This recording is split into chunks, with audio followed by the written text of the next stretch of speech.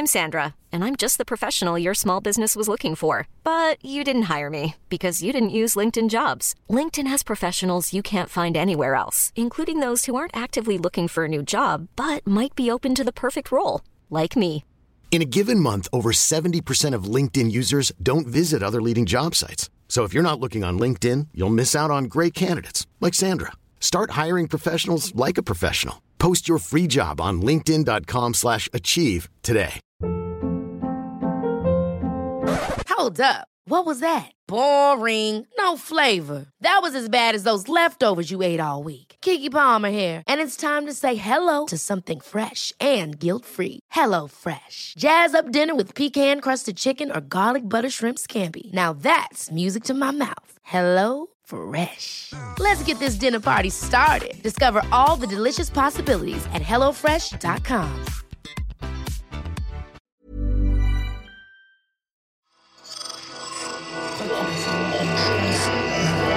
Esse podcast é apresentado por b9.com.br.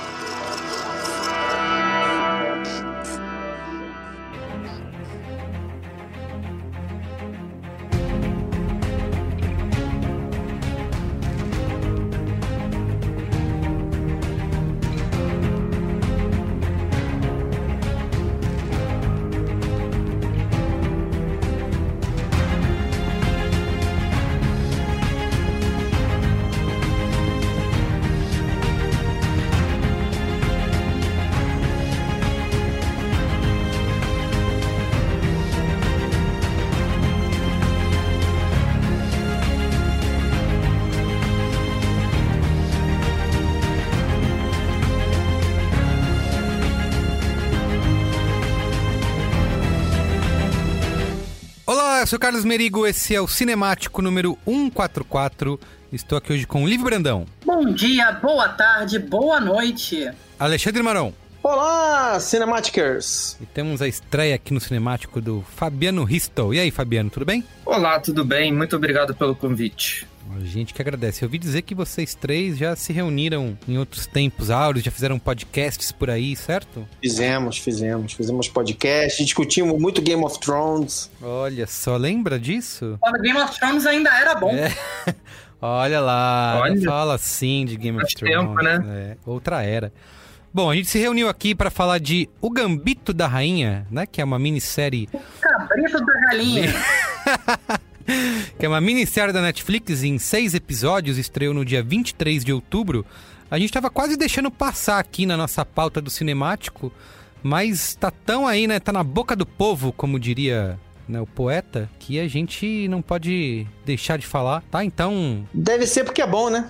Olha só, vamos discutir isso aqui, hein? Esse é o propósito do Cinemático, tá? Mas antes, quero aqui, como sempre, divulgar a família B9 de podcasts. Você pode acessar a URL podcasts.b9.com.br ou então procurar por B9 aí onde quer que você ouça podcasts no seu aplicativo preferido, que a gente vai estar lá, tá com quase 20 programas publicados aí, muitos episódios semanais, inclusive o Cinemático 2 vezes por semana, toda terça e quinta. Fique de olho aí no seu feed e assista os filmes com a gente, né? O Cinemático, de vez em quando, até fala de cinema, né? É, você viu só? Pois é, nossa proposta é cobrir as estreias do cinema e do streaming, mas nos últimos meses aí, muito mais streaming do que no cinema, né?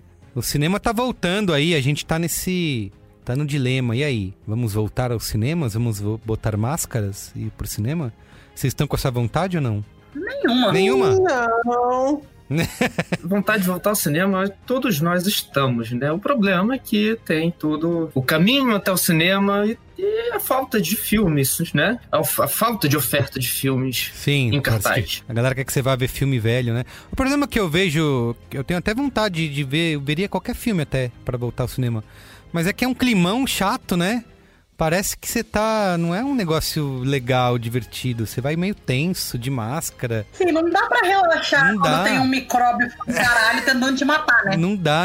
Bom, vamos lá então. Vamos falar aqui, como a gente tava dizendo, quem não tem cinema, né? Caça com streaming. E é o que a gente tem feito e vai fazer hoje aqui. Vamos lá, falar de O Gambito da Rainha. Men are gonna come along and want to teach you things. Doesn't make them any smarter. You just let them blow by, and you go on ahead and do just what and how you feel like. Someday you're gonna be all alone, so you need to figure out how to take care of yourself. Chess isn't always competitive. Chess can also be beautiful. Hard to say for you what that will be.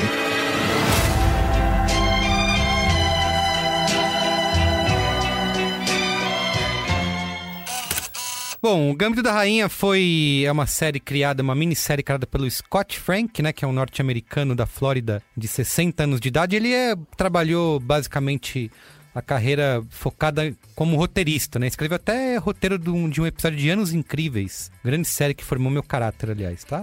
Já ganha pontos comigo. Aí ele escreveu roteiro de Assassinato em Segundo Grau, do Voltar a Morrer, que o Kenneth Branagh dirigiu, Mentes que Brilham, que foi dirigido pela Jodie Foster. Escreveu também Malícia, em 1993, junto com Aaron Sorkin.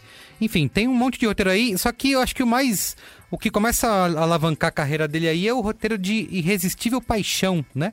Onde ele foi indicado pela primeira vez ao Oscar de roteiro adaptado em 1999. Acabou perdendo para Deuses e Monstros. Só que isso não é um feito tão grande para a carreira dele quanto o próximo roteiro dele, que é de Minority Report, que ele assina o roteiro junto com Steven Spielberg, né, o blockbuster aí de 2002, que é um dos filmes que entrou aí pra cultura pop, né? Tá até hoje marcado no nosso imaginário, né? E aí ele vai depois escrever o roteiro de A Intérprete, dirigido pelo Sidney Pollack em 2005, e até Marley e Eu em 2008. Veja só, então ele é bem eclético, né? Exatamente isso que eu ia falar. O cara fez de tudo, né? De tudo, exato.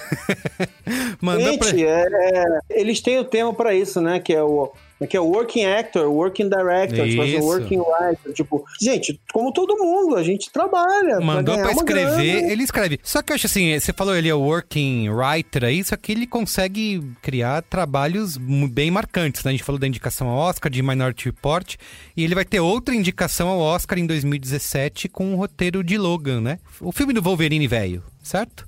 Você não gosta, né? Você que não gosta desse? É que assim, eu não sou apaixonado como a galera, né? O melhor filme de herói de todos os tempos, que nem aconteceu na época, né? O filme de herói de arte, eu discordo bastante dessa visão, mas não odeio, não. Gosto moderadamente. É interessante você ver o currículo dele, que, como vocês falaram, é extremamente diverso, parece esquizofrênico, né? Porque ele vai indo de gênero a gênero. Mas se você analisar o Gambito da Rainha, é uma série que, a princípio, parece ser um drama, mas mistura muitos gêneros também, né? Porque é drama, mas é comédia também. E tem uma parte de suspense e tensão que é muito forte, e o cara costura muito bem a transição entre esses gêneros de uma forma muito natural. Acho que isso é uma das coisas que faz a série ser muito boa. E é importante, assim, a série tem uma assinatura uniforme porque o Scott Frank dirigiu todos os episódios. Isso faz toda a diferença do mundo. Assim. Olha só. Não é muito comum na TV, né? Acho que vale sempre pontuar nisso. Nem em né, minissérie, né? Porque se você falar em série e temporada, já não é comum mesmo. Em minissérie também não é, né? Mas minissérie é mais comum, gente. Minissérie é mais comum, tá cada vez mais comum. Principalmente porque a economia do cinema mudou radicalmente nos últimos 15, 20 anos, com a chegada com o fato de que só tem filme de super-herói agora. Então a gente tem uma geração de criadores super talentosos que valem menos dinheiro mesmo, entendeu? Tipo, não que eu acho que eles valem menos como pessoas talentosas, mas que estão ganhando menos dinheiro. Então eles têm que buscar esses projetos. E aí, junta isso com a ascensão, né, dos canais a cabo, dos streamings e tal, quer dizer, o dinheiro vem para esses lugares, atrai esses talentos, é um espaço para eles e tal.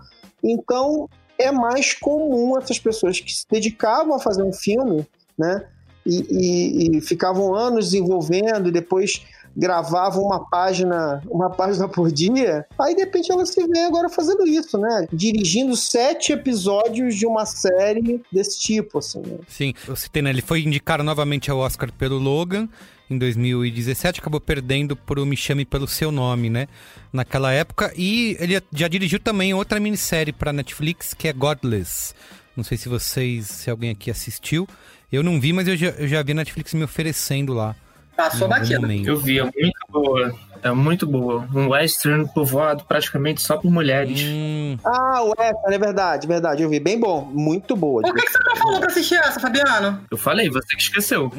Você esquece tudo que eu falo e não leva em consideração as coisas que eu falo. Aí outra pessoa indica e você vai querer ver, né? DR no cinemático. Pra quem não sabe, o Fabiano é um dos meus melhores amigos de vida inteira. A gente fez faculdade juntos, a gente trabalhou juntos no Globo. E ele é padrinho da minha cachorra, a Farofa. Ainda melhor cachorra. Muito bem. Sobre o Gambito da Rainha, ele é baseado num livro homônimo, né, escrito pelo Walter Tevis. A série, como eu falei, criada pelo Scott Frank e também pelo Alan Scott, que serve como produtor executivo apenas aqui da série. E o Scott Frank é responsável pela criação, roteiro e, como vocês falaram, a direção aí de todos os episódios da série. Foi bastante comentada num lado técnico, né, que a série contou com a participação do enxadrista Gary Kasparov, né, o famoso Kasparov, que... famosíssimo, que jogou com o computador, né? Exato, duelou com o IBM, né? Com o computador da IBM. E também com o técnico Bruce Pandolfini, né? Que eles atuaram como consultores das partidas de xadrez aí. E a série também... E talvez seja uma das melhores traduções do xadrez como metáfora da vida de uma pessoa que eu vi em uma série muitos anos, assim. Primeiro que eles explicam a jogada. Tem tanta série sobre xadrez. Uma obra sobre xadrez, muito bem lembrado, aliás. Desculpa. Uma obra sobre xadrez, já tem filme e tal, não sei o quê. É que nem, sei lá, eu tava vendo aquele documentário sobre Go, né? Então, assim... A maneira como eles retratam, explicam as jogadas, explicam o funcionamento e depois fazem analogias com momentos emocionais da personagem é sensacional, é brilhante. Esse livro é de 1983, né? Tem quase a minha idade aí, e levou esse tempo todo aí para ser adaptado para as telas, né? O autor tinha o direito de adaptação do livro. E foi uma disputa aí desde os anos 90 para ele chegar em algum lugar. Passou pela mão de alguns executivos aí. E só agora, né, desde 2019 a série está em produção, é que realmente o livro ganhou vida aí pelas mãos do Scott Frank, tá? Não, que é uma coisa curiosa, é que quem tentou adaptar esse livro pro cinema foi o Heath Ledger. Ele queria dirigir esse filme. Sério? E a protagonista, né, a Beth Harmon, seria Ellen Page de Juno, mas aí ele morreu, né? Entendi. Então lê a sinopse pra nós aí, Liv. Durante a Guerra Fria, em um orfanato do Kentucky, Beth Harmon é uma garota prodígio do xadrez que luta contra o vício para se tornar número 1 do mundo. Muito bem, ó. Como eu falei, o Gambito da Rainha está na boca do povo aí, né? A repercussão não poderia... Eu acho que esse nome é muito engraçado, desculpa, cara. Toda vez que o Merigo fala Gambito da Rainha, eu dou uma risadinha. Não tem. Virou motivo de piada desde o início, né? Não, mas eu sou leitor de quadrinhos desde que eu me entendo por gente. Tem o Gambit. O personagem dos X-Men que todo mundo gostava. Eu que tá pra virar filme também, a Milene... É Gambit, não é Gambito. É Gambit. É Gambit. Você tá reclamando, Liv, mas pode ter certeza que pela sala dos tradutores passou a sugestão, sei lá, uma jogada de mestre, tá? Então... Mas com certeza. Não é? Checkmate, a série. Exato. Certeza. Ó, no Letterboxd a série tá com uma nota de 4.4, altíssima, né? No Rotten Tomatoes, 100% da crítica aprova, versus 97% do público, né? Então quase 100% também aí. No Metacritic a nota é 79 de 100. No IMDb tá 8.8. A série já tá quase no top 50 de produções de TV. É o número 54 lá no ranking de séries do IMDb. E também tá no ranking da Netflix para tudo quanto é lugar aí, né? Liderando em vários países, como nos Estados Unidos e no Canadá. E aqui no Brasil também ficou em 5º lugar, né? Desde a semana de estreia. E nesse último fim de semana continua lá, né? Continua sendo primeiro nos Estados Unidos e Reino Unido, segundo no Canadá e se mantém na 3ª posição no top 10 ali da Netflix. O povo realmente está assistindo, comentando e gostando, certo? bombou, né? Bombou. O que eu acho interessante quando você usou a expressão que tá na boca do povo, e de fato tá, eu acho que essa série é um desses casos em que não, pelo menos eu tenho a impressão que não houve tanta divulgação, mas que teve o boca a boca. Então a série foi repercutindo. Quando eu comecei a assistir a série, na verdade, sem querer parecer o Indy que viu primeiro antes de todo mundo, mas eu não tinha nem ouvido as pessoas falando dessa série. Eu tinha visto um banner, uma propaganda, e vi no Rotten Tomatoes que estava 100%, falei, ué, será que é tão boa assim?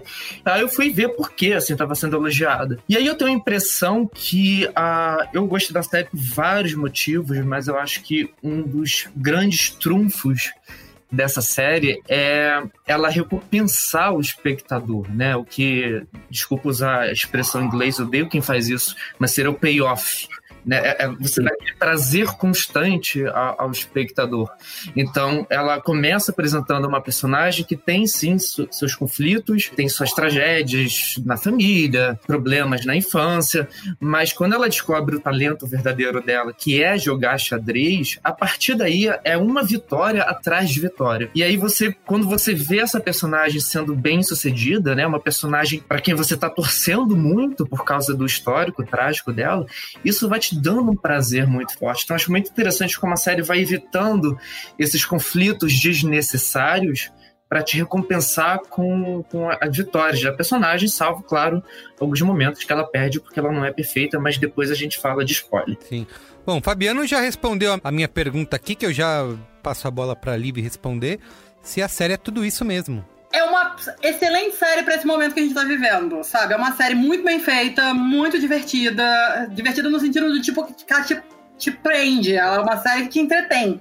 É entretenimento puro, assim. É uma história que você quer continuar acompanhando. Mesmo que, assim, por exemplo, o Fabiano falou da gente torcer pra protagonista, né? A Beth Harmon, que é a Anya Taylor-Joy. Mas ela não é necessariamente um personagem gostável, né? Pra usar uma expressão em inglês também que eu odeio fazer a mesma coisa que a Fabiana, ela não é likeable, mas ela é uma personagem muito interessante, né? Ela é uma garota que sobreviveu a um acidente, né? Foi deixada num orfanato, a gente vai descobrindo aí os meandros da vida dela. E é uma garota que acaba se viciando em calmantes, né? E por causa disso ela se descobre um gênio do xadrez. Porque era comum naquela época eles darem calmantes para as criancinhas no orfanato para acalmar ela. Mas a garota acaba... E não deixa claro, né? Provavelmente, sei lá, deve ser opiáceos, não sei o que é. A garota tá viciada. Mas ela fica doidona e nas viagens dela ela visualiza o xadrez. E eu acho muito curioso porque, assim, é um esporte que todo mundo caga, né? É uma coisa de nerd. Eu tô bem impressionada agora, porque tá todo mundo falando que quer aprender xadrez. Pra mim, todo mundo aprendia a jogar xadrez na escola. Pra mim, isso era, tipo, basicão. Tô vendo que não. A gente recebeu um dado do YouTube que as buscas por xadrez no YouTube aumentaram 78% desde... Cresceram os termos tabuleiro xadrez, aplicativos de xadrez, jogar xadrez online... Tudo aumentou 160%, 60%. Porque justamente a série faz xadrez, que é um troço em tese muito parado, mas é um jogo muito maneiro, faz ser um troço muito eletrizante, faz ser um troço muito interessante, né? É um troço muito cerebral. O que faz as cenas, né, de xadrez serem muito tensas, primeiro, claro, as atuações, que são sensacionais, a direção, que é excelente, mas a gente tem que dar muito crédito, a montagem dessa série, e 2, a trilha sonora. Porque nas cenas de xadrez, são essas partes técnicas que faz a gente ficar tenso. Então, quando eles movem uma peça, mesmo que você saiba pouco ou praticamente nada, ou nada sobre xadrez, que é o meu caso, você sabe que aquele movimento significa alguma coisa, seja pelo corte de câmera, seja porque joga na reação de alguém. Então a série sabe manipular o espectador, no bom sentido, perfeitamente. Você fica muito tenso, né? Parece que você tá vendo uma maratona, quando é um xadrez. É um trailer, né? É o mesmo princípio de uma diretora ou um diretor que sabem contar a história mesmo numa cena de ação ou numa cena de luta. Eu morro de tédio em cena de luta em que as pessoas não sabem criar, né, objetivos claros, né, por que isso está acontecendo e tal. E eu achei que essa característica tá ali, tipo, e aí é um pouco do que eu tava falando. Todos os momentos importantes, todas as viradas importantes para ela são marcadas por movimentos que ela aprende, por momentos em que ela precisa. Um bom exemplo sem dar spoiler demais, quando ela está enfrentando um oponente muito difícil logo no início e você vê ela pela primeira vez ficar afetada, né, pelo jogo desse oponente. E ali ela que é uma personagem que claramente é, né, desligada emocionalmente em vários momentos e tal, ela está afetada por aquilo. E a maneira como ela vai tentar superar aquilo, né, ela vai continuar com aquelas expressões dela, quer dizer, sem expressão, e toda a emoção dela está traduzida nos movimentos e na ousadia e na forma como ela vai jogar. Eu acho isso... xadrez é a vida dela, né? Ela se confunde com o tabuleiro, ela se confunde com as peças, né? Ela é praticamente um robô, né? Sentimentalmente falando, né? Ela é muito fria. E vocês estavam falando sobre o hipster que descobre a série. É engraçado isso, porque eu ouvi a Anya Taylor-Joy falando numa entrevista dessa série, já achei o nome engraçado desde lá, esqueci o assunto completamente. Aí, um dia a série aparece no Netflix finalmente, eu vejo a série e eu falei assim, vou esperar para ver com a minha mulher. Aí, o que acontece? Eu saio para passear com o cachorro no fim da tarde, coisa que eu fiz durante toda essa pandemia insuportável. Saio para passear com o cachorro, chego em casa, o neném tava dormindo, aí ela tava vendo o Gambito da Rainha! E eu falei, como assim? Ela, não, eu tô vendo aqui, você quer ver? Eu falei, mas eu tô esperando pra ver com você. E aí a gente começou a ver junto. Crianças, um conselho. Não caia nessa besteira de assistir série de casal. Isso termina relacionamento. Isso dá briga. Tem que ser cada um vendo no seu tempo, cada um vendo na sua TV, no seu computador, no seu cômodo. Não cai nessa besteira, não. Cada um por si, é isso. A Anya Taylor-Joy que tá trabalhando, né? Esse ano a gente já até gravou cinemático aqui sobre Emma, né? O filme também que ela fez. Tá nos Novos Mutantes finalmente aí. Saiu... Exatamente, finalmente saiu os Novos Mutantes, coitada. E tá com umas 4 coisas em andamento aí, 5 trabalhos em andamento, enfim. Mas ela é muito boa. Ela é muito técnica mesmo, assim, tipo... Tem algumas jovens atrizes que surgem e você fala assim, cara, se essa atriz não se perdeu, se esse ator tal não se perdeu. Eu tô vendo agora o The Undoing, né? E tem um menino, o filho da Nicole Kidman na série, ele é maravilhoso, aquele garoto, né? Aí você vê esses atores, atrizes jovens e fala assim, cara, se não fizer besteira, aqui tá, assim, tá dado um superstar e tal, não sei o quê, porque são bons. Ela que é a nova Furiosa, né? De Mad Max, né? Isso aí. Sim. Muito bom. Não que eu veja a necessidade de haver um novo Mad Max depois do Estrada da Fúria, né? Sim. Mas gostei, assim, é uma boa escolha. Sim. Mas, vou bancar o hipster pedante de novo aqui e vou lembrar que quando eu vi o filme A Bruxa, foi o primeiro longa-metragem que a Anya Taylor-Joy, né, protagonizou no cinema. Eu tenho testemunhas, porque eu falei isso literalmente em voz alta. Eu falei, cara, essa garota, ela vai bombar um dia e ela vai ser muito famosa e vai ganhar muitos prêmios. Não chegou ainda lá, né? Mas pela popularidade agora da série, pelo que ela tá fazendo, lembrando que ela também fez o filme do Shyamalan. Chama isso, Vidro, né? Então ela tá cada vez mais famosa. Então, sem querer cantar vitória. Eu queria chamar a atenção aqui para alguém que a gente não falou ainda, que é a Marielle Heller, que é a mãe dela, que é um absurdo o que essa mulher faz na série. Ela é a mãe adotiva, né? É um absurdo o que essa mulher faz na série, ela é incrível, e é uma coisa assim... É bom lembrar que ela é diretora. Ela é diretora do filme O Lindo Dia na Vizinhança. Exatamente, não é de filme porcaria, não. Exato! O Lindo Dia na Vizinhança. E aquele filme da escritora que... Poderia me perdoar, né? Que é com a... Como que foi indicada ao Oscar e tudo, né? Também no... Indicada a 3 Oscars com a Melissa McCarthy, né? Caramba, a mulher tá fazendo tudo também, atriz. Ela é maravilhosa, ela é uma atriz sensacional. E aí, tipo assim, no meio disso tudo Can You Ever Forgive Me e o A Beautiful Day in the Neighborhood. Sim. Tipo assim, 2 filmes muito bons. Exato. Olivia. No tempo livre ela faz uma atuaçãozinha e depois vai dirigir mais Olivia, isso. ela é uma daquelas pessoas que, assim, cara, numa série em que a Anya Taylor-Joy tá, assim, fantástica, ela foi lá e pimba, rouba e sequestra um pedacinho. É uma personagem... Cara, é muito engraçado isso, né? Eu tô vendo a série, eu tô vendo essa mãe, essa pessoa que quer ser mãe, que é super imperfeita, mas que dá pra ela um amor incondicional e depois as coisas começam a se complicar e tal. Mas, cara, que personagem interessante. E aí eu fui olhar e falei, cara, quem é essa atriz? Eu não sabia que era. Essa, que tem atriz, você olha e fala, putz, que legal e tal. Mas eu tive que olhar no IMDb, eu falei, caramba, nunca ia saber, né? Ela é muito boa. Eu tenho que aproveitar esse gancho e lembrar que da vez que eu e você, Lívia, a gente foi ao cinema ver aquele filme O Diário de uma Adolescente, The Diary of Teenage Girl, ela é diretora desse filme.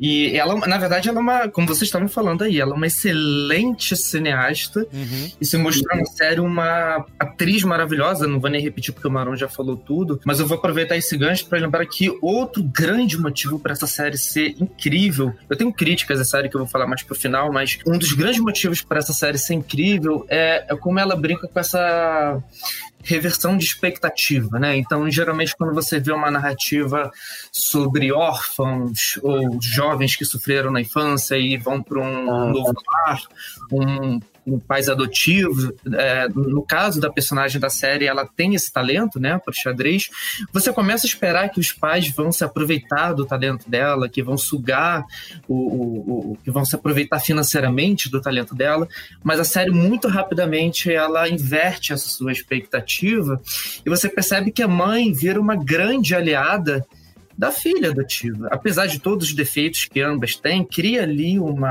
laço entre elas duas, num meio que é extremamente tóxico e masculino e sexista. Elas criam ali aquele laço e você torce muito por elas duas. Então vira um laço incrível. Eu gostei muito. E é um laço que é criado pelo xadrez, né? Não é uma coisa familiar, não é uma coisa muito do amor, não é uma coisa muito, nossa, agora somos mãe e filha, né? Até porque ela já foi adotada um pouco mais velha. Não é a história clichê de uma órfã, né? Uma tá ali pra ajudar a outra, porque, né, a mãe adotiva dela toma um pé na bunda do marido e se escora na Beth, e a Beth também precisa de uma mãe.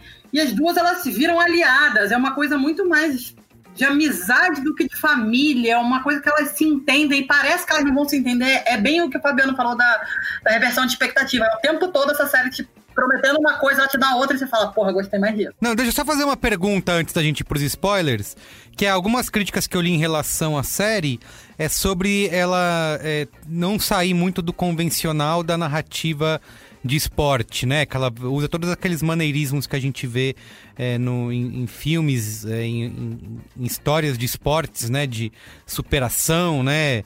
Enfim, tem isso mesmo ou não? Eu acho que é o seguinte, gente, assim, o que é o convencional de história de esporte, né? O que são os clichês de história de esporte? Porque no fim das contas é assim, você tem um leque dos seus clichês preferidos e assim, no fim das contas é tipo, legal, ela não usou alguns, ela usou outros. As pessoas costumam dizer que tem pouca fricção na trajetória dela, que ela não enfrenta sexismo o suficiente, embora enfrente um pouco. Entendeu? Tipo, tá tudo ali. Aí, assim, tipo, beleza, eles fizeram uma outra escolha pra mim, assim. Eu tenho uma teoria que eu sempre falo assim, os clichês existem por algum motivo, sabe? Funciona. Se tá funcionando, ou se não é um troço muito óbvio que te irrite, no fim das contas funciona, sabe? O clichê do esporte, essa coisa de fazer a coisa eletrizante e da garota galgando coisas e brilhar na vida por causa do esporte. Dane-se, vambora, tá funcionando. Sim. Vamos lá para os spoilers, então, para poder falar à vontade? Graças a Deus. I am your father. A boy's best friend is his mother. What's in the fucking box? I see dead people. Damn you all to hell! Rosebud. Silent Green is people! Olha, eu vou aproveitar, porque assim, falando em críticas da série, sim, a série tem esse clichê, como a Lívia falou, todo clichê é bem-vindo se for bem feito. Não existe isso de clichê necessariamente ruim. Exatamente. Mas não é o caso dessa série. Ela tem um grande clichê que não só é mal feito, como chega a ser ofensivo, e eu vou explicar por quê. O Marão falou aí sobre, né, a série ser uma metáfora, sobre superação e tal, certamente é tudo isso. E ela tem abordagens sociais em vários níveis. Você pode falar sobre o sexismo na década em que a série se passa, o sexismo no xadrez. Inclusive, eu estava lendo uma reportagem sobre jogadoras de xadrez profissionais que falavam que a série, inclusive, minimiza o sexismo que existe nesse meio. Mas eu acho que, essencialmente, é uma série sobre vício. E a série não é sutil em assumir isso, né? Ela é viciada em remédios, ela é alcoólatra, e ela é viciada no jogo. Ela é viciada em xadrez, como ela diz literalmente numa cena. Ela fala que o xadrez é onde ela se sente segura. E todo mundo que tem um vício, ou tem na família alguém que tem um vício, seja em qualquer coisa na vida, seja em substâncias químicas, sabe o que é esse sentimento de você buscar o vício como refúgio de um lugar seguro. O que me incomoda, eu acho que a série explora muito bem, até certo ponto, essa questão, até o final, quando tudo vira um conto de fadas enorme, todos os conflitos em que ela está envolvida se resolvem magicamente, incluindo, e aí que entra a parte que eu acho um pouco ofensiva, incluindo os vícios dela, que ela decide ela de um dia para o outro. Mas assim, a gente sabe que o vício não é assim que se resolve, né? É muito mais... É um filme da Disney, né? O final realmente ele dá uma pecada porque é um filme da Disney. De repente ela se livra dos vícios, de repente tem uma junta de homens dispostos a ajudá-la, sendo que assim, ela engoliu todos eles com farofa, mas eles se juntam para ajudá-la na batalha mais pesada da carreira. É um filme da Disney. Isso realmente incomoda, mas o processo para chegar até ali é tão prazeroso, né? O payoff, como o Fabiano disse, vem tanto que isso até é uma minimizada. Meu termo para isso é recompensa emocional. Boa, vou adotar. A recompensa emocional é tão boa que dá até uma minimizada, mas é muito irritante. A mulher não tem uma abstinênciazinha, sabe? Um calafrio, uma tremedeira. Sei lá, depois ela viciou em tranquilizante com 6 anos de idade. Ela deve estar ali com 20 e pouco. Sabe o que é engraçado disso? E é por isso que eu usei a comparação do leque de clichês. E é uma coisa assim... Porque no fim das contas, e por isso que a gente fala sobre use bem os clichês e faça eles fazerem sentido, tudo bem e tal. É que também, assim, é como se... É uma escolha deliberada, que eu acho que, em geral, ao longo da série não me incomodou, e me incomoda nesse ponto que o Fabiano tá falando. Tipo assim, porque assim, é quase que um escárnio das pessoas que não conseguem se livrar, uma pessoa fazer assim e se livrar do vício, tá? Sem que você tenha uma explicação muito fora de série pra alguma coisa do tipo. Mas ao mesmo tempo eu acho assim, cara, na boa, tô ficando velho, já vi filme demais, puta, eu não quero ver, não tô interessado em ficar vendo se ela tá com tremedeira porque tá com abstinência, não sei o que, isso se tornar algo, tipo, será que ela vai derrubar a peça? Entendeu? Não tô dizendo que é isso, mas essa exploração barata que vira um clichê também, e eu passei a série inteira também tenso, achando que alguma hora ia dar merda. E não dá o suficiente, quer dizer. É engraçado, né? Porque assim, vamos lá, o livro é dos anos 80, né? Uhum. Tinha toda uma outra maneira de enxergar vícios e tudo mais, né? A gente, né, nos anos 80 e 90, mas nos anos 80 principalmente, as pessoas fumavam de tudo quanto era lugar. Não, isso, existe até uma romantização em alguns pontos, né, de pessoas que bebem. Vários filmes e séries que eu já vi que as pessoas são alcoólatras, a gente fala, na vida real a pessoa não tem como ser funcional bebendo desse jeito, né?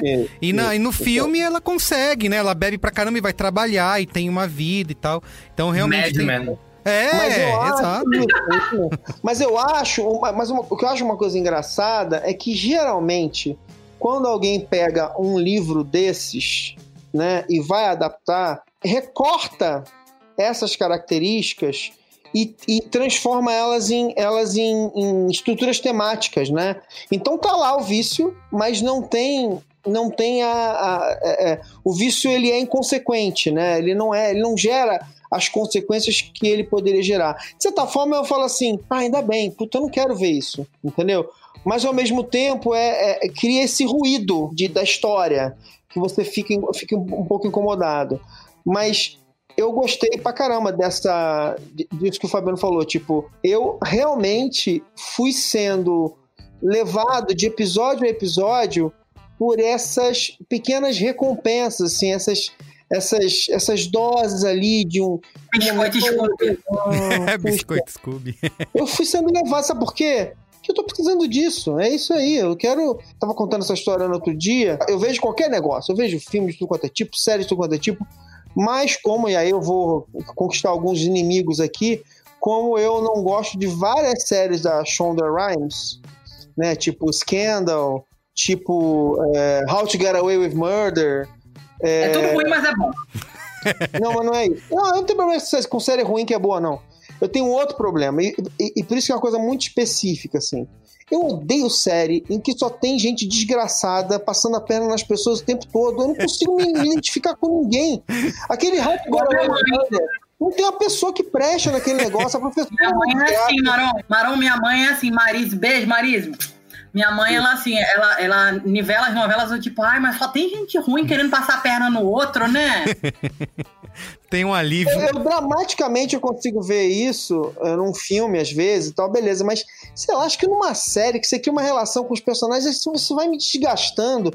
Aí eu vi a primeira temporada do How to Get Away with Murder, eu falei, gente, não aguento mais. Não é possível, não tem um personagem que se... não, só tem imbecil nessa. Agora eu quero que eles se ferrem todos. Aí eles não se ferram. Aí fica mais puto ainda. E ninguém se ferra de verdade. Sabe uma coisa que eu amei no Cabrito da Galinha? Que a Beth é praticamente um robô, né? Ela casou com xadrez, a vida dela é isso, a primeira vez dela é robótica, é tudo muito... né? Ela tá ali pra um objetivo maior. Mas, cara, quando a Jolene, que é amiga dela, que era a grande amiga dela no orfanato, reaparece... Esse eu acho que pra mim é a maior recompensa emocional, né? Uma grata surpresa, porque é um ótimo ponto de virada. E é quando ela é humanizada, né? Porque é quando ela descobre que o tutor dela do xadrez morreu, que era o zelador do orfanato. E dá uma humanizada. E é mais ou menos nessa hora que voltam os flashbacks e ela começa a lembrar o que aconteceu com ela, que eu meio que dei um spoiler lá no começo. Que, na verdade, a mãe dela era completamente cagada. A mãe dela se separou do pai. Ela tentou devolver a criança pro pai, o pai já não quis mais porque tinha passado muito tempo, um grandíssimo filho da puta, e a mãe resolve, enfim, tirar a própria vida e a da filha num acidente de carro, mas a criança sobrevive sem nenhum arranhão, isso é falado. E ela começa a partir daí, mais ou menos na mesma hora, ela começa a ter flashbacks do que aconteceu. Então dá uma humanizada nela, que é muito bacana, né? Porque ela é uma personagem muito... É isso, é o clichê da jogadora de xadrez fria calculista. Sim. Você precisa ser, né? Xadrez é um jogo matemático. Ela já era especial desde sempre. É isso aí, por isso que a gente tá vendo a história dela. É isso. Muito bem. Uma coisa que a gente tem que falar também é a importância. O Fabiano falou da trilha sonora, que é muito, muito, muito importante. A trilha sonora, ela vai te conduzindo do fim dos anos 50 até o fim dos anos 60, começo dos 70, ela te conduz pelo crescimento da Beth, né? Desde uma criancinha no orfanato até uma mulher, uma grande enxadrista. Mas o figurino é um troço espetacular, assim. O figurino é um personagem como qualquer outro da série, assim. Olha, eu não ligo nada pra figurino. A Lívia, que me conhece, ela sabe bem disso. Eu não entendo nada de roupa, mas, sinceramente, eu fiquei hipnotizado pelo que eu tava vendo. O figurino dessa série é sensacional, né? É muito gostoso quando você vê uma série ou algum filme sobre algo que você não entende. Imagina, eu tô vendo uma série sobre xadrez, eu não entendo xadrez, sobre roupas, eu não entendo nada disso. E eu tô encantado por tudo, né? Como a série te fisga. É muito gostoso quando você tá diante de uma série, assim. Então, eu acho que só resumindo aí para fechar o que vocês estavam falando, no fim das contas, se você me perguntar se eu recomendo a série, claro que eu vou recomendar, apesar das minhas críticas, porque no fim das contas é um épico, né, sobre uma pessoa que é quase uma psicopata. Inclusive esse tema chega a ser verbalizado na série, né? Uma jornalista pergunta se a introspecção dela poderia estar associada à psicopatia, e ela reflete sobre isso. Então a gente vem de uma personagem que é muito introvertida por causa de traumas passados, até virar uma princesa da Disney, né? Maravilhosa, bem resolvida e tal. Tudo bem que essa transição ali na reta final, como eu disse, não é muito bem feita, é artificial.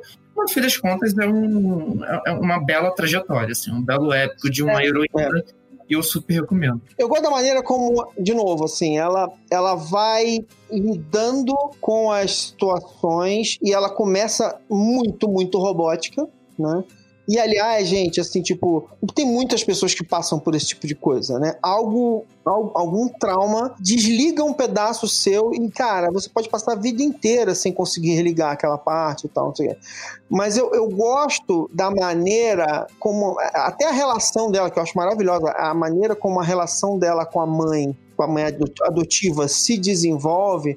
Porque ela, quando aquela mãe chega no orfanato, ela tem uma relação absolutamente utilitária. Essa pessoa é a minha chave para sair daqui e beleza, e ela não faz nenhum esforço para retribuir, né, o que aquela mãe está tentando dar para ela. Aquela mãe desiludida, aquela mulher maravilhosa, incrível, sensacional, aquela atriz incrível, desiludida, com aquele casamento merda, típico daquele momento, e ela, o jeito dela, ela tá tentando ser uma mãe, né? Ela dá um amor incondicional para essa menina, tudo de maneiras meio tortas, assim, mas eu acho muito legal. E é uma coisa muito interessante. Eu fiquei com medo dela se aproveitar da menina e revirar a personagem, porque até ali, cara, ela pode ser uma pessoa, ela podia ser uma pessoa com defeitos e tal, e ótimo que seja, mas ela só tinha demonstrado, tipo, uma paciência com a menina, uma compreensão, uma tentativa de conexão e tal, não sei o quê. Aí, finalmente, quando elas encontram um ponto de conexão, e aí o que eu gostei foi, esse ponto de conexão, na verdade, elas se ligam e vira um percalço para as duas, né? Como é que as duas vão sobreviver a isso tudo, essas mudanças todas que vão vir do, aspas, tanto quanto é possível para uma jogadora de xadrez, estrelato, né, da Beth, né, e tal. Então, isso tudo eu curti, sabe? Eu curti essa relação delas e tal. Eu acho que é uma série, nesse sentido, meio flat mesmo, né? Ela, de certa forma, assim como a personagem, ela é emocionalmente desligada, ela não tem você não tem um grande vilão, não precisava ter, não tem um problema para ser vencido, não precisava ter. É uma progressão, você tem fases, e eu acho, para mim, o que importava era ir vendo, de novo, o uso dos momentos do xadrez, demarcando, né, os momentos em que ela estava dando saltos emocionais, saltos de conhecimento, enfim, ela estava passando de fase, literalmente, né? E aí eu falei da cena agora há pouco, mas assim, a cena em que ela tem aquela primeira grande vitória do primeiro campeonato, quando aquela primeira vez você vê ela realmente afetada emocionalmente, e foi nesse momento que eu tava com a Flávia, eu não tinha lido, eu sabendo que eu ia ver, eu não queria ler nada, eu ainda não tinha lido nada sobre a série, e aí teve esse momento que eu falei assim, cara, essa história é baseada em algum personagem real? Porque, inclusive, a Flávia adora coisa baseada em personagem real. Uhum. Aí eu me fiz essa pergunta, aí a Flávia falou assim, não sei. E aí ela já começa a procurar, né? Imediatamente. Também ela é bem curiosa e nerd de ficar fazendo buscas e tal. Enquanto eu falei assim, para, não é. Sabe por que não é? Porque ela não falha. Aí a gente começou a conversar, não, mas ela é um gênio e tal, não sei o quê. Tá bom, mas não é assim que funciona. As pessoas Mas isso é engraçado. Você acha que ela não falha porque ela não perde, mas ela é viciada. Isso. Essas coisas elas estão vindo de outras maneiras. E eu acho que esse negócio... E por isso que eu acho essa cena sensacional. Ela tá na frente do cara, ela fala assim, eu vou ao banheiro. Ela vai no banheiro, ela se desmonta no banheiro, ela se remonta no banheiro, ela volta impassível de novo, senta na frente do cara e destrói ele. Lembrando, ela volta porque ela toma o remédio dela, o tranquilizante, e volta bem. Então, tem uma falha grande aí, né? Não, mas eu, de novo, aí pra mim, nesse caso, é efeito placebo puro, porque, inclusive, remédio tomado dessa maneira demora 25 minutos, meia hora pra fazer efeito. É totalmente um efeito placebo mesmo. Poética, né? Entendeu? Então, assim, eu gostei muito, acho que não é perfeita, mas foi muito bom pro momento que a gente É um ótimo passatempo. E é uma pena que a pandemia tenha parado todas as gravações, né? Porque a gente não vai ter tantos refrescos quanto esse pela frente. Os próximos meses vão ser difíceis, tá? A gente tá só vendo, vai ser o rescaldo, né? A gente tá pegando isso, o que já tava meio pronto, né? O que já tava encaminhado, que a gente tá consumindo agora. Mas, assim, a gente vai ter uma barriga. É impossível não ter. Vamos ter. Um monte de gente já voltou a filmar. Eles estão montando o esquema de... Todas as equipes estão montando o esquema de manda os atores pra lá, eles ficam no hotel 1 semana, 10 dias, desesperados. E aí você fica acompanhando pelo Instagram, né?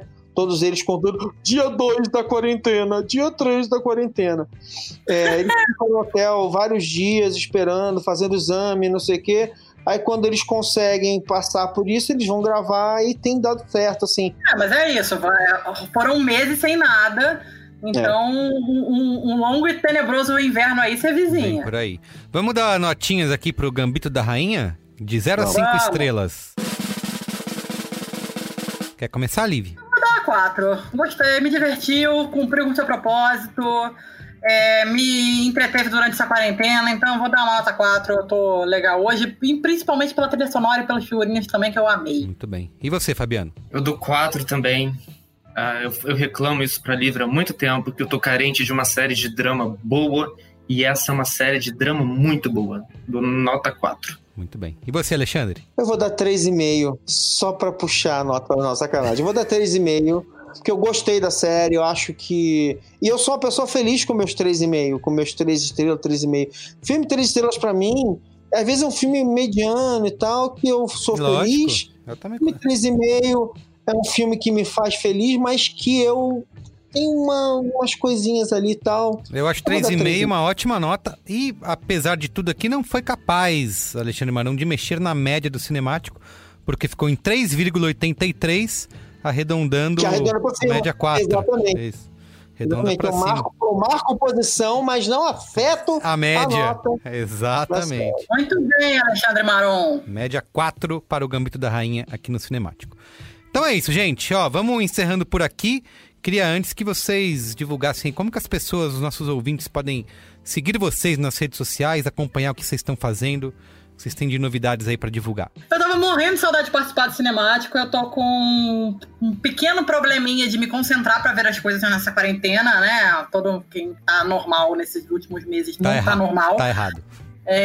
Tava morrendo de saudade de participar do Cinemático. Vocês me encontram na @LivBrandão no Instagram e no Twitter. Acompanhem meu trabalho ali como editora de Splash. Muito bem. No último, não sei se foi no último, mas um Braincast recente aí, o Marco Melo divulgou o Oi Sumido, falou do Splash, falou que parecia publi. Tô muito feliz, o Marco é nosso maior fã, né? O Marco é super fã do Oi Sumido. Pra quem não sabe, o Oi Sumido é um programa de nostalgia que eu apresento com o Roberto Sadovski lá no UOL. E é um programa que a gente reúne os grandes nomes da cultura pop brasileira, né, pra falar sobre os nossos grandes títulos. O que eu achei legal é que nem sempre as pessoas todas precisam estar sumidas, mas elas não se encontram. A nossa ideia, exatamente, a nossa ideia é fazer uma grande mesa de bar e tá rolando super bem, assim, tem sido muito divertido, é um projetinho que me dá muito orgulho. Muito bom. Tá tocando. Muito bom. Legal. E você, Fabiano? Eu adorei participar, tava morrendo de saudade de fazer um podcast, fazia muito tempo que eu não fazia um e, nossa, viu tudo agora de volta. Eu tava assistindo falta e nem sabia. Volte sempre, viu? Tá convidado. Por favor. Eu tô no Twitter, Instagram e tudo com o mesmo nick, é Fabiano Ristow, R-I-S-T-O-W. E é isso, eu sou editor no Filme B, que é um site de análise do mercado brasileiro.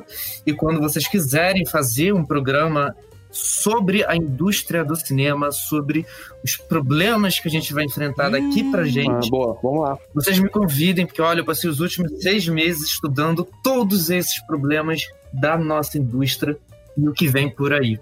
É Já muita quero. Coisa pra falar. Muito bem. E você, Alexandre? Gente, vocês estão acostumados comigo aqui, né? Eu sou Alex Maron no Instagram e sou Alexandre Maron no Twitter.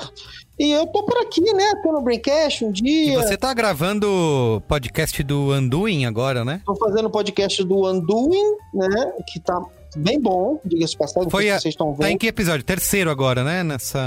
Terceiro episódio agora, né? Tá bem bom. Serão bem quantos? Bom. São 6 episódios. Adoro minissérie. Minissérie é bom, né? De uma série que se eu tivesse os episódios todos pra ver num dia, eu veria essa série num sábado fácil, assim. Mole.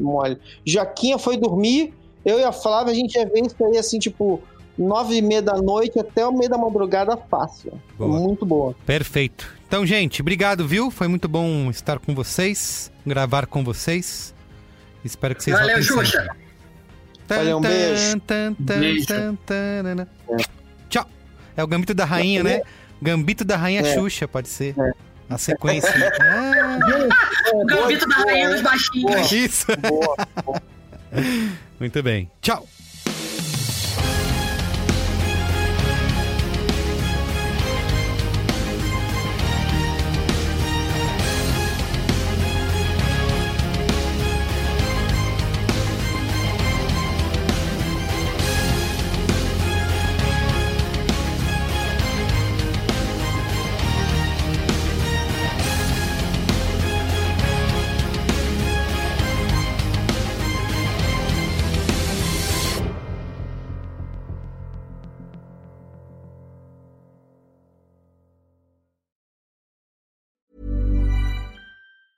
Hey, it's Paige DeSorbo from Giggly Squad. High quality fashion without the price tag. Say hello to Quince. I'm snagging high-end essentials like cozy cashmere sweaters, sleek leather jackets, fine jewelry, and so much more. With Quince being 50 to 80% less than similar brands. And they partner with factories that prioritize safe, ethical, and responsible manufacturing. I love that. Luxury quality within reach. Go to quince.com/style to get free shipping and 365-day returns on your next order. Quince.com/style. Ever catch yourself eating the same flavorless dinner 3 days in a row? Dreaming of something better? Well, HelloFresh is your guilt-free dream come true, baby. It's me, Keke Palmer. Let's wake up those taste buds with hot, juicy pecan-crusted chicken or garlic butter shrimp scampi. HelloFresh. Stop dreaming of all the delicious possibilities and dig in at HelloFresh.com. Let's get this dinner party started.